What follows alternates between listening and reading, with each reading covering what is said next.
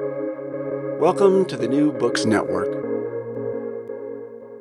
Hello, everybody. This is Marshall Poe. I'm the founder and editor of the New Books Network, and you're listening to an episode of Grinnell College's Authors and Artists podcast. And today I'm very happy to say we have Grant Faulkner on the show. And if you stick with us, eventually we will talk about Grant's book, All the Comfort Sin Can Provide.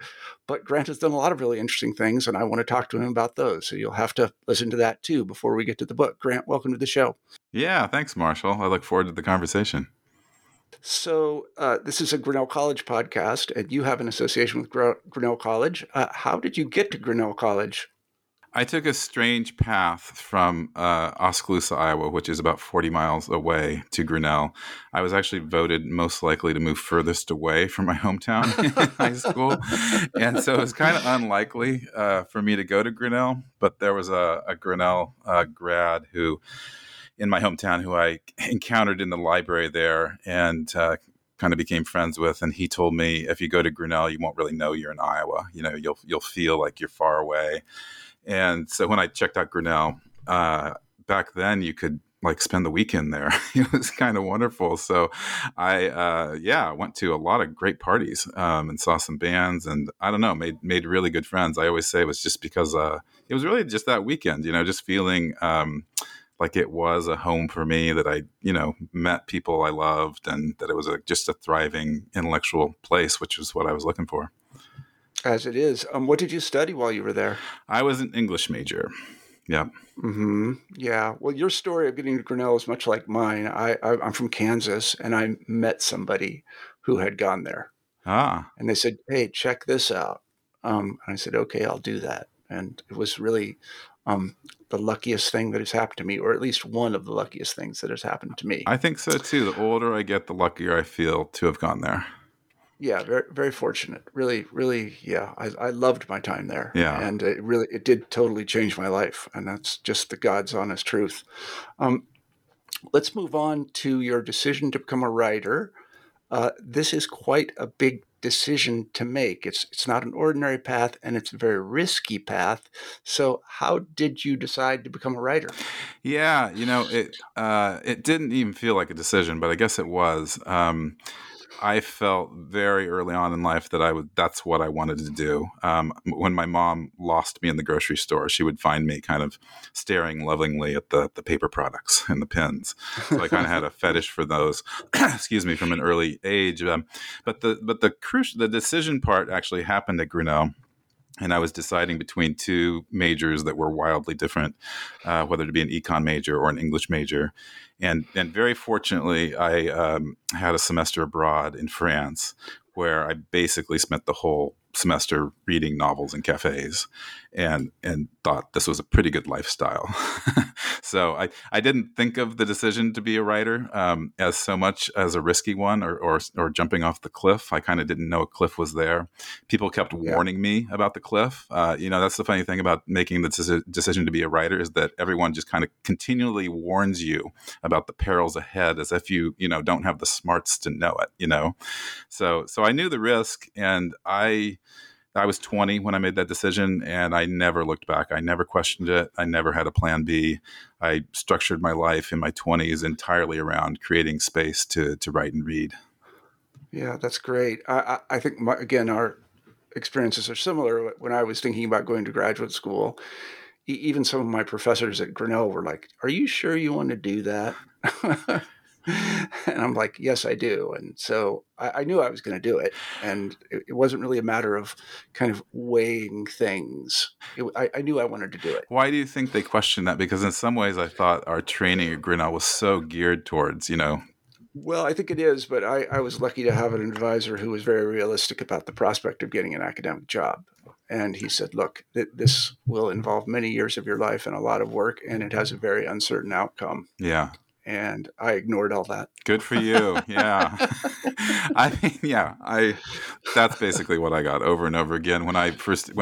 Soon after I graduated from Grinnell, my parents, a friend of my parents, very close to them, he took me aside, very worried for me, my financial future, of course. And he said, "Grant, if I were you, I would study the five top best-selling books on the bestseller list right now and just read them over and over again and figure out a way to replicate them so that you can, have a best-selling book as well. And this was like the opposite of what I wanted to do as a writer. Right. I'm always like, Yeah. if I wanted to create products and sell them, I wouldn't do it by creating books. Yeah. And I was all about into it for, other reasons. So, that was the last thing I Yeah. would do. Well, again, another parallel. I mean, I decided to study early modern and medieval Russian history. Very Do you marketable. know how many early modern, yeah, right, and medieval Russian historians there are, paid historians in the United States? Probably about 5. Yeah. So well, you get one of those 5 spots, you're sitting pretty, right? Right. You're set. Yeah. No, you're good, but it's tough to get those spots. Yeah. So your day job, I'm going to say your day job is a writer, but you also work for the National Novel Writing Month, if I have that correctly. Can you tell us a little bit about what is the National Novel Writing Month? Tell us a little bit about its history and your role there. Yeah, it's also called NaNoWriMo, for those who might know that acronym.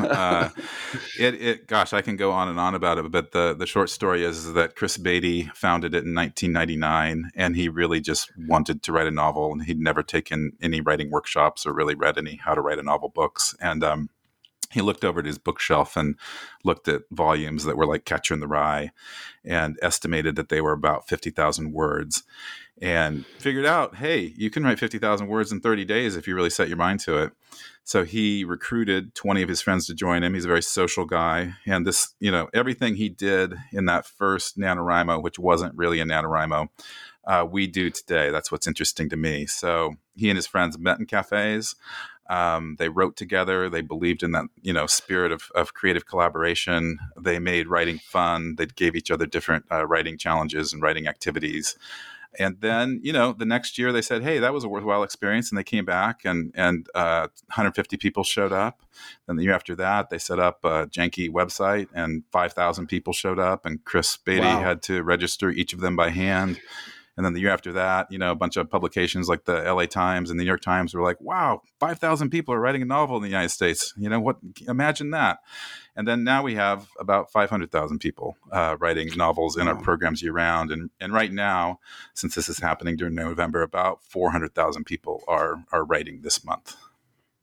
And so that is incredible. Just to give a little bit of shorthand, I think it's like 2 things. Like based on that, it's like one part writing boot camp where you learn the discipline to write and you show up for 30 days to write 50,000 words. But one part of it is a big writing party, just like Chris started with his friends. And so we have 1,000 volunteers who host writing gatherings around the world. And we have all sorts of ways to create community online as well. Well, I mean, this is great. I don't know what the official motto or mission of National Writing Month is, but it gets people involved in the arts who ordinarily wouldn't be involved in the arts. Exactly. The motto is Your Story Matters. And so it is largely an invitation for people to, get involved in the arts, as you say. And I think like one thing that happens is that as people become adults, creativity falls lower and lower on their lists until it's not on their list at all. And there's that famous Picasso quote that it's easy to be an artist as a child, but it's, challenging to be one as an adult. And so part of NaNoWriMo's benefit is just that invitation to make creativity a priority just for 1 month, for 30 days. And then hopefully you will create momentum to weave it throughout your life the rest of the year. Yeah. And I mean, it gets people writing. And I kind of think writing is the best form of thinking. I can't really extemporize my thoughts, if that's a good expression. I don't know. But when I start to write, all kinds of things occur to me that never would have occurred to me in the course of just thinking to myself or talking to someone. Yeah. It's interesting you say that because I know I'm heavily biased towards writing just because that's what I do and that's what I'm immersed in and that's what I think about a lot. But I really do think that writing is the primary tool of critical thinking, and writing in all forms. I agree. And there's something about language and that difficulty of finding the right way to express things. And while you're like having that challenge, kind of going through all those nuances and those counterpoints and those doubts. And there's just something about it that, I just wish we had, writing actually is very secondary in most educational curriculum, unfortunately. So it's part of our mission to make it more primary. And I think we will have better people and a better society as a result if we could make it more primary. Well, I mean, I think it's empirically correct that it is a kind of higher form of thinking, because Yeah. if you think by analogy, for example, you would never try to do calculus in your head. I'm sure there's somebody that can do that. I'm going to hear from someone, but you just wouldn't do it. You have to write all that stuff down. And then you end up with calculus. Yeah. And similarly with your thoughts, you have them, but you don't really know what they are until you interrogate them, and you interrogate them by writing them down. Exactly. And that's why I think the invitation, and it is just an invitation to make it a priority for a month. And we do hear of life transformative stories in NaNoWriMo, partly just because they've done something more than they think they're capable of. To write a novel is like climbing a mountain or running a marathon, So Yeah, I one of the things I often think about the New Books Network is I'm very grateful to be able to talk to these people who wrote these books, because I know how hard it is. I've done it. yeah. And it is an enormous sacrifice to spend 10 years researching something and writing and getting it all right. And then there's the whole publishing routine and all this other stuff. There's an enormous amount of effort that went into every one of these books. And I'm just very grateful to be able to talk to these people. It is, and most of it's for the love, the passion of it. Oh, yeah. I'm sort of charmed by every once in a while people think I'm really wealthy because I've published books, and if I could show them the financial statements, they would be completely shocked. And many of them, like the friend of my parents who gave me that advice years ago, they'd be like, "Why are you doing this?" Because money is what motivates most people. But writing books, I think this is true. That most fiction writers, at least published fiction writers, they do not make minimum wage. They make less than minimum wage when it's all done. I am virtually sure of that. Yeah. I don't know how, given the amount of effort that goes into these books, that they could be making more than minimum wage. Yeah.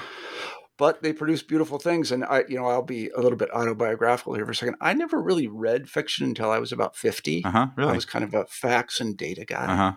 Uh-huh. And then I started to read novels. And I got to tell you, I have the utmost respect for novelists. It's pretty incredible what they do. Yeah. And why do you say that? Well, I have certain favorite, like Infinite Jest is one of my favorite books, and I've read it like 4 times, and I just think of the amount of thought and effort and perspective that went into that book, and I'm just awestruck that somebody could create worlds like that. It's just a remarkable thing to be able to do. It's interesting because, in our educational curriculum, the trend right now is to privilege nonfiction, and I'm talking like K through 12 education in public schools. And so, not like our society is more and more like leaning towards that facts are what matter, And so it's interesting to me to put fiction in question and actually think about what does it provide you. And to me, it obviously provides you something like very important. It nourishes your thoughts in a very different way, but it's hard to describe why that is. And I think like humanities programs have basically dried up since I went to Grinnell. It's shocking how small they are now. And I think like all of this attention to, like technology and what can be quantified and data, I think we need more humanities majors in Silicon Valley, basically. I think. Recent events bear that out. Elon Musk could do a 100 books program of some sort, I think. Maybe we should call Elon and see if he'd like to support us in some way. He might. I mean, the guy, you can never tell what the guy's going to do. Yeah. But to go back to your point about what it does, I mean, I've thought a lot about this. What does it provide? And it really provides us with truth, and that's truth with a capital T about the human experience. Yeah. And even though it is fiction, like if you think about it, numbers, what are numbers exactly? Do they really exist? There's no numbers in the world. We create them. They're kind of useful fiction. And similarly with, you read War and Peace or Anna Karenina or something like that, you're getting some truth with a capital T about the human experience. And that has to be valuable. Yeah, I think so. And I think it is. That is what it is. Truth with the capital T. Yeah, I really think that's true. It is truth with a capital T. Yeah. Well, let's move on to another thing that you're kind of known for, and I know that you do, and that is 100-word stories. Can you tell us a little bit about your journey into 100-word stories and what they are? Yeah, for listeners' sake, you and I were, before the show started, we were talking about how random forces have kind of guided most of our lives, and that certainly goes for me in many ways. When I was born, my eyes were swollen shut, and the nurses called me Mr. Magoo, and so I've always had a kinship with the fact that I'm just kind of walking around half blind and falling, but kind of landing in the right places. So, for the most part. And 100-word story, I mean, it was very random. Actually, my one of my best friends from Grinnell, Jake Strom, his father, Paul Strom, who was a very accomplished academic, Chaucerian, he started writing these 100-word stories later in life, and he wrote 100 of them and made them into a memoir.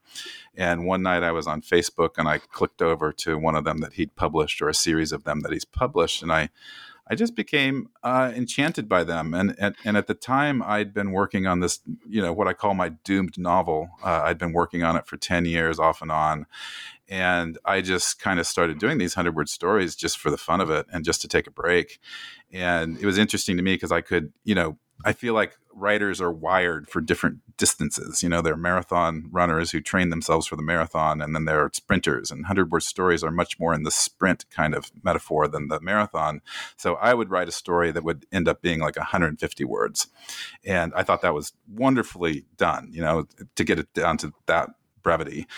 And so I told Paul that, and he was like, no. You've got to get them down to exactly 100 words, and the stories will be better if they're 100 words. And sure enough, I kept practicing, kept editing, kept trimming, finding places to trim away fat. And I think like writing these stories is a little bit like a Rubik's Cube. You add 10 or 15 words, and then you have to subtract 8 words. And then, you know what I mean? You're just kind of constantly going for that perfect 100 words. And I found that writing within a constraint brought out a different type of creativity. And it was really fascinating to me, like what types of stories I could capture through the 100-word lens, which is like a fixed lens. You can't zoom in on anything or zoom out. And so it just allowed me to do a different type of storytelling. And for me, it allowed me, I think I've always been a frustrated poet, and it allowed me to be, it's kind of my form of poetry essentially, but it's still within the kind of story genre. And then I liked it for the elliptical quality and the fragmentary quality that these stories have. I think of them a lot like the old Kodak carousel slide things, where you're pressing a button and a new photo goes up every second or two, and that's the way these stories feel to me. They're little snapshots that create this bigger collage. So yeah, so I've been, I after writing a bunch of them with a friend. This now feels like the early days of the internet. It was like 2010, but we put together a 100-word story, the magazine, launched it in 2011. I decided that anything I do, I should commit 5 years to it to see if I can make it successful. So I committed 5 years, and it's been very successful on the level of thousands of people submitting us stories, and we've published them and published a book, and I published my own book as well. And where are they published? Is there a website? 100-word Yep, stories? 100wordstory.org. Yep. Uh-huh. Well, I mean, what you said has prompted a lot of thoughts. And one is, I learned this from an artist, and she said, constraints are your friend artistically. Absolutely. That's something that it really taught me. And that's the thing about like flash fiction. I just wrote this book, The Art of Brevity, that's coming out in February. And I think flash fiction is defined as stories 1,000 words or less. But within that, it's like a bunch of Russian dolls. There are 100-word stories. There are all these different forms of fiction, 6-word stories. And so there are like all these different like little containers for stories or constraints that you have to work within. And each one of them just offers really interesting possibilities. And I think like flash fiction writers have been so inventive. They've explored that idea of the form. So some people, I know one guy who wrote complaint letters like that were a story. People have used like I once wrote a story that was like took the form of a comment section of a Dansko clog. I've heard like Mad Libs, dictionary entries. You take all these forms of storytelling essentially in the world, and then you apply them and transform them. Yeah. Well, it reminds me of several kind of known genres. One is Zen koans. I'm not sure that's the way you Yeah, pronounce yeah, that, but it's very short and kind of prompts to thought. exactly. I mean, they never make any sense. So the point is to kind of make sense out of them, which is an interesting intellectual process. And the other is, I think about like the biblical stories in the Old Testament or the Hebrew Bible. The first ones, Cain and Abel, they're very short. Yeah. Like they're astoundingly short. They are, and I think if you look at most forms of human storytelling, like if you transcribe a dinner party, most of the stories at that dinner party are probably going to be around 500 words. Not, Yeah, not too yeah, many of them go on too long. So the short form's really kind of, I think, part of our storytelling psyche in a way. And it's interesting you mentioned the Zen koan, because I think the Zen koan offers a principle that I use in most of my fictional stories, and that's that they speak through subtlety, and they speak through yeah, ambiguity that as you said, they invite thought. And so I think that the weird thing about 100-word stories is that it feels like you can dash off a story in just a few minutes, but it actually takes a long time to really work on that story and to make it speak the way you want it to speak, because you yeah. are using omission in a way that you're not using in longer work, and Right, you're speaking through hints and suggestions. right. The present absence, Yeah, exactly. this is sometimes called. Yeah, Yeah. Well, I do have kind of a personal connection to this, yeah. and that is in 2011, I was going through a very rough spot in my life, and I found myself with a ton of free time. And I'm a historian by training, and I was thinking about memory. And so I decided to write down everything that I remembered. Wow. Yeah. And this is the really interesting part that relates directly to 100-word stories.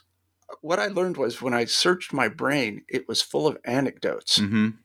It's all it was. It was just anecdotes, one after another. Yeah. And so I spent like 6 months writing down all of these things that I remembered.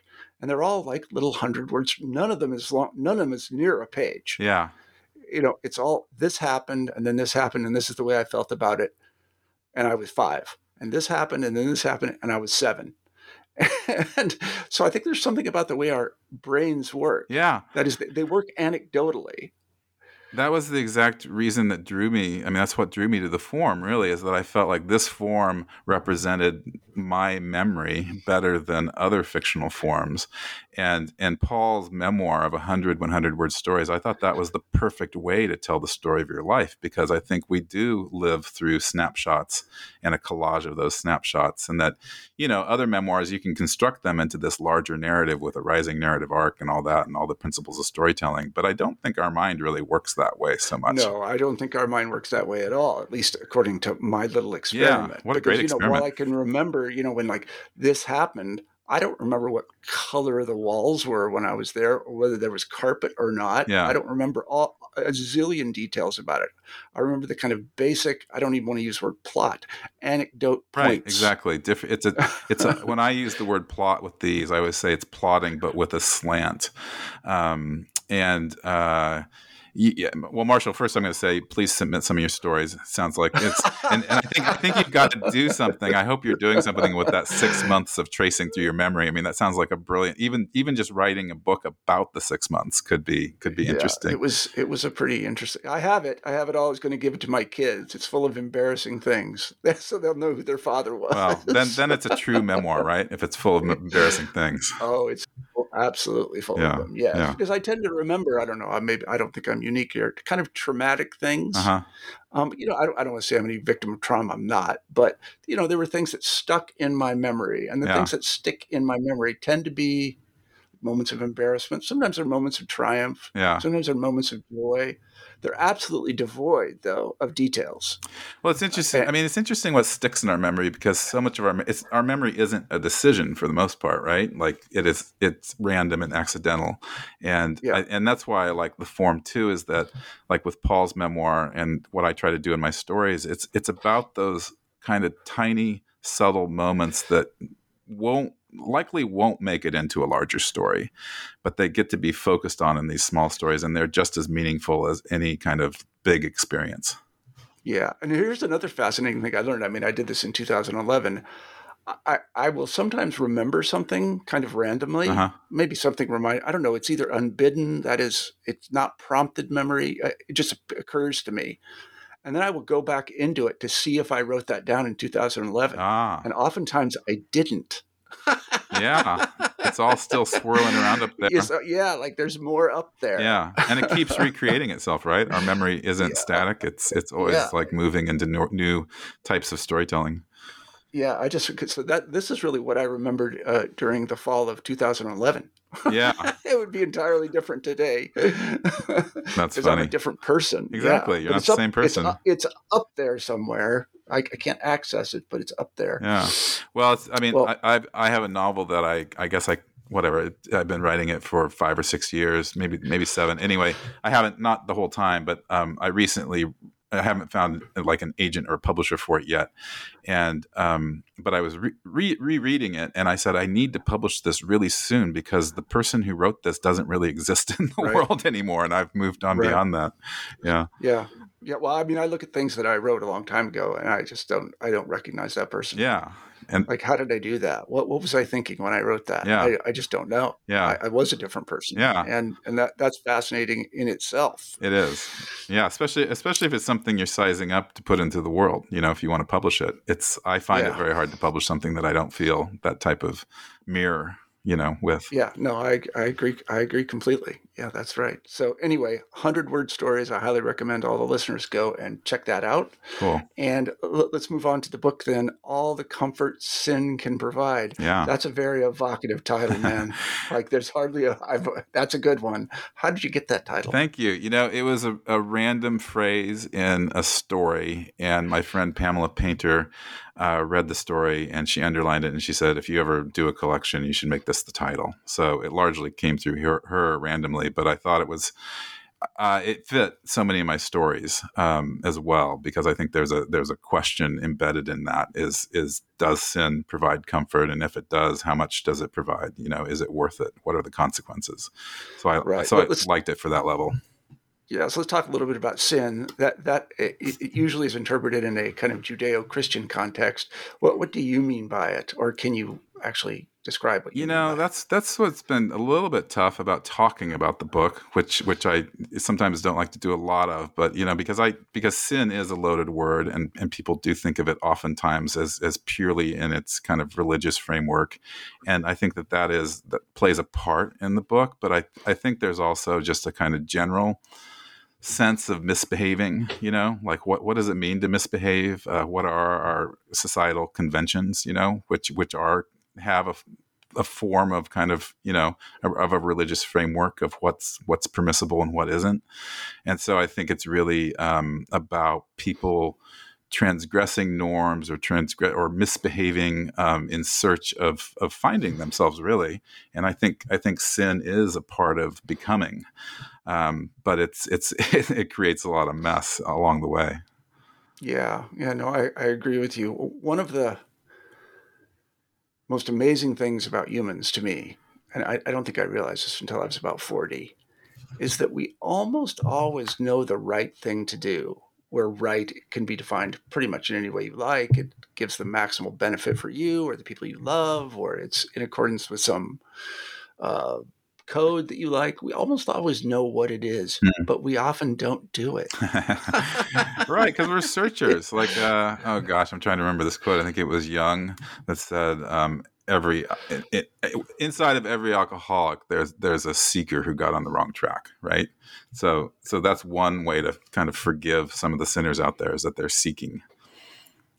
Yeah, and I think I'm going to generalize here a little bit. I encourage people to read the book, but almost all of the people in the book are involved in some sort of transgression and are usually suffering for it. Mm-hmm. Was that intentional on your part? I don't mean to say that these are sort of, you're not teaching anything in this book, but could you talk a little bit about that? They're feeling the repercussions of their transgressions. Yeah, I think that is one thing that just is very random, because I wrote each of these stories actually over the course of many years. I think the earliest one, really? one comes from the early to mid 90s. and then all the way up to the present. So they weren't really written originally with the idea of kind of fitting under this title. The title came at the end of the process, actually, as a unifying theme. But I think it probably speaks to more just a predilection of my own storytelling, to have. Yeah. Are you, I mean, again, I'll go back to Infinite Jest, which is full of people that are really deeply flawed. Yeah. Good. It's part of why I love it. Are you particularly drawn to those kinds of people? I mean, they do, I feel, pardon me again for generalizing, they do tend to be the most interesting people. Yeah. I think as a fiction writer, you don't want your characters to be too nice. I get very bored by nice characters. So I want a lot of transgression happening. And in some ways, since we started out talking about Iowa and how I got to Grinnell, I mean, I think it is part of growing up in Iowa in some ways. I mean, I know, of course, like people around the world are drawn to characters like this and exploring that very deeply flawed side of human nature. But, growing up in Iowa, there is this, phrase, Iowa nice, which is accurate. Iowa has a very a culture oriented towards being nice, and being well behaved. But when I grew up in this little town, it was. I heard the creator of Mad Men. He said he created Mad Men largely as if he was looking through the keyhole in the door of his parents, into his parents, like their parties, And my parents are not responsible for any of the stories in this book, by the way. So I'll put that as a disclaimer.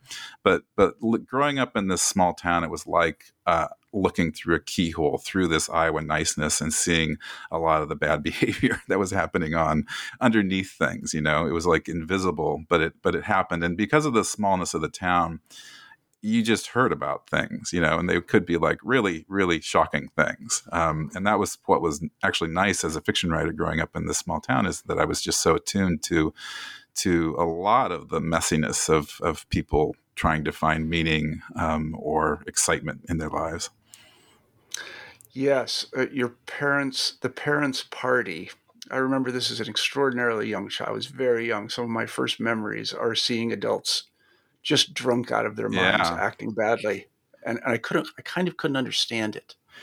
I used to, and my parents, again, they were really wonderful people. They weren't doing horrific things in any way, but their parties, back then, because it was the era of big parties and people drank a lot, and I would just hear these loud crescendos of laughter, as a kid.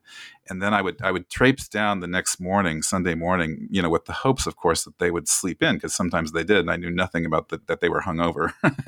Right. But I'd kind of like walk through the wastes of the party, the ruins, and there'd be all sorts of tipped over, peanut platters and half empty drinks and stuff. But I'd kind of claim the sodas and the peanuts and whatever, and it was wonderful, actually.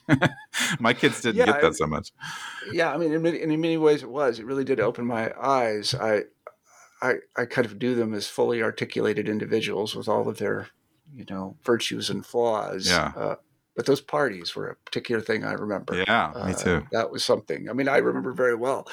And I mean, this dates me, but, in my mother's house, I grew up with my mom. In my mother's household, one for the road meant one for the road. Yeah. I mean, she would make you a drink to go get in your car. Yeah. It was well, my father was a lawyer, and he tells this story of a judge who was hearing a drunken driving case, and he asked the guy, who was probably a professional in the community, but he said, "Well, how many drinks do you have?" And he said, "Oh, I had 8 or 9 beers," and the judge was like, "That's not drinking." He threw the case out. Yeah. So to link two things that you said, one is drinking or sobriety, and then Iowa. There is one story that I liked about. I'm not remembering the name of it, but it's about the fellow who is he's in the lumber business. Yeah. And he's celebrating his first year of sobriety. And I should say also autobiographically, this is not going to be news to anybody who's listening to me. I am a recovering alcoholic and I've been sober for 20 years. I don't say that by bragging. I say it because I've just been really lucky. He falls off the wagon and he meets a Lao woman. And then some things happen that aren't particularly good. Could you talk a little bit about that story? Yeah, it was... let me think about how to frame it. Well, one part, the woman from Laos, when I was growing up in Iowa in the 70s, I think I was 11 or 12, and very, and again, Oskaloosa, Iowa was nearly 100% white. And suddenly there were all these Laotian families in town, and no one really explained to me how they got there, why they were there. I befriended one boy, Fong, and we, played in fifth grade in recess. We didn't have a shared language, but we played and became friends. And anyway, I was always very interested by their presence in Iowa. And it turns out that about 3,000 Laotian refugees from a particular tribe that I can't remember the name of them now. During all of the war in Southeast Asia in the 70s, they were displaced, and they wrote 30 or so U.S. governors, and the only governor to reply was Robert Ray of Iowa. And so Iowa nice. Iowa nice in motion, a good Republican from days of yore. So they came to live in Iowa, and and most of them are still there now. I did some research on them, and so I just thought it was interesting to have this. And so growing up, I saw the way that they were treated in a whole bunch of different ways growing up in the community, and how tough that must have been for them too, just to be dropped out of nowhere into Iowa. And so I have one character who comes from one of those families and works in the Walmart, and she hooks up in a shady bar in town with this guy who is falling off the wagon. He comes from the pedigree of being a multi-generational wealth within the context of this small town, the family who owns the lumber yard. And so there are those families in those small towns that are kind of like royalty. They go from generation to generation, and they're the ones who are in court and having their DUI cases thrown out. So as I told the story earlier, so they largely live, you can live, if you're of a certain rank in a small town, a certain level of wealth, you can get away with a lot. You're going to know the judge. You're going to know somebody who knows the judge. Exactly. And so I was interested in that character because he learned a pattern of life where he could do things and he knew he could get away with them. And so by throwing him in with this woman and him having an affair with her and sliding into more and more drinking, and then in the end, I don't know if I should give away the end or not. Should I, Marshall? Yeah, I think it's important. Yeah, so I mean, I think this. I won't tell everything that happens in the scene because I do think the kind of some of the smaller details matter a lot. But they have an argument. He shoves her out of the car. It's the time of year that winter is approaching. It's kind of like the time of year now, late November probably. And her coat is in the car, and he doesn't, as he's driving home, he sees the coat, but he doesn't even think to turn around and give her the coat. And there's going to be, that winter is coming, and a snowstorm happens that night. And months later, she's found after the snow, melts away. And so he does get away with it. Yeah. There are two things about that story that I'd like to talk about just a little bit. One is the description of him deciding to have a drink after his 1 year of sobriety. Mm-hmm. And, in AA, we talk a lot about how this happens. There's a vast literature on it in AA and so on and so forth. I thought your description of it was very accurate. Like, you don't really think about doing it. It's kind of in your mind, but then suddenly you're in a bar and you're doing it. Yeah. It's almost unconscious. And then, you take a drink and then the drink takes a drink. I think it's like what you said earlier, right? That we know the right thing to do. Oh, and he knew. He absolutely knew. Yeah, and then he kind of talked himself into the wrong thing with we're as humans, we can rationalize things really well, right? We can rationalize things. Yeah. And then to go back to the Laotian woman, this actually happened in Kansas. So in 1978, I was in high school, and suddenly all these Vietnamese people showed up. And I didn't know who they were. And then I learned later they were boat people, essentially. Mm-hmm. They were people that had been brought to Kansas in order to, they were fleeing, essentially oppression and starvation, whatever else they were fleeing. And so suddenly they were in my high school. They were in a segregated part of the high school because they didn't have English and so on and so forth. And I did become friends with one of them. I played soccer with them. Yeah. So that I think people have this impression of the Midwest as being like totally plain vanilla. Right. It just isn't like that. Yeah, it's really interesting to me because I don't remember it being like a teachable moment. Like no one even took a map out and said, here's where Laos is, No, nobody did that. No, nobody did that. And I'm sure the teachers weren't equipped for the situation, and none of the teachers in my town would have been equipped to teach English as a second language. So yeah, it's always been an interesting story in my mind, one that I actually want to do more with. Yeah, and the other thing that you've mentioned it already, but I think it's worth pausing for a moment, is that when he kicks her out of the car, he really doesn't even consider the repercussions of his actions. Like, it doesn't occur to him that she might be in peril. Like, it doesn't even cross his mind. Yeah, I think that is privilege in action, right? Like he's somebody who's always been able to get a ride. You know, he can call on his cell phone. He can go up and knock on the farmer's door, or whatever it is. But for her, she might not feel so safe doing that. Right, and that is, being from an area like this, that is what you would do. You would be out there in the countryside, and you would see a house. You would walk over to the house, and I'd say, "Hi, I'm Marshall. My friend just kicked me out of the car. Can I use your phone?" Yeah, and they'd say, "Okay," but she might not be able to do that. Exactly, and so she does die. There are questions about what happened, but that is one possible scenario, is that she was just too scared to go to the farmer's door, or she expected actually him to have some human decency and goodness and come back for her. Right. Well, that relates to the topic we were talking about earlier. That's one of the virtues of brevity. You don't exactly know what happened. Yeah. And so you have to fill in the blank. I mean, I've just filled in the blank in a certain way. That might not have been what happened, but it might have. And so, it prompts a certain amount of thought and consideration as you run the scenarios through your head. Like, what happened to her? What did she try to do? Yeah. So going back to your premise of what the purpose of fiction is, to kind of ponder the truth with the capital T, and it's really pondering it, right? It's not finding it. You're in pursuit of it. Yeah, no, I think that's exactly right. Well, we've taken up a lot of your time, and I really appreciate it. We have kind of a traditional final question on the New Books Network, and that is, what are you working on now?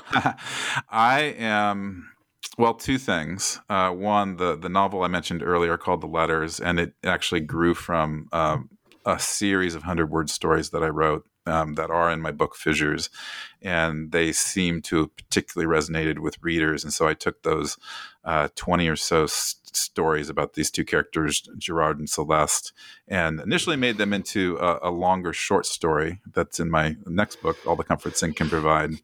And then I just became, the deeper I went with them, the more and more intrigued I was with their relationship. And so I wrote a book called The Letters that's largely an epistolary novel, a novel written through letters written by one of them, but not sent. And there's a whole storyline around that. And so I did finish that, or have finished it. The thing with writing a novel is you think you've finished it several times, but you haven't. You need to go back and revise it again. So it's with an agent right now. And I wouldn't mind poking around at it one more time before, but I'm hoping to find a publisher for it. And if not one of the bigger publishers, I'll go to a small press for that. And then I did just finish a book called The Art of Brevity, and it's coming out with the University of New Mexico Press in February. So I'm looking forward to doing a lot of publicity and discussions around that.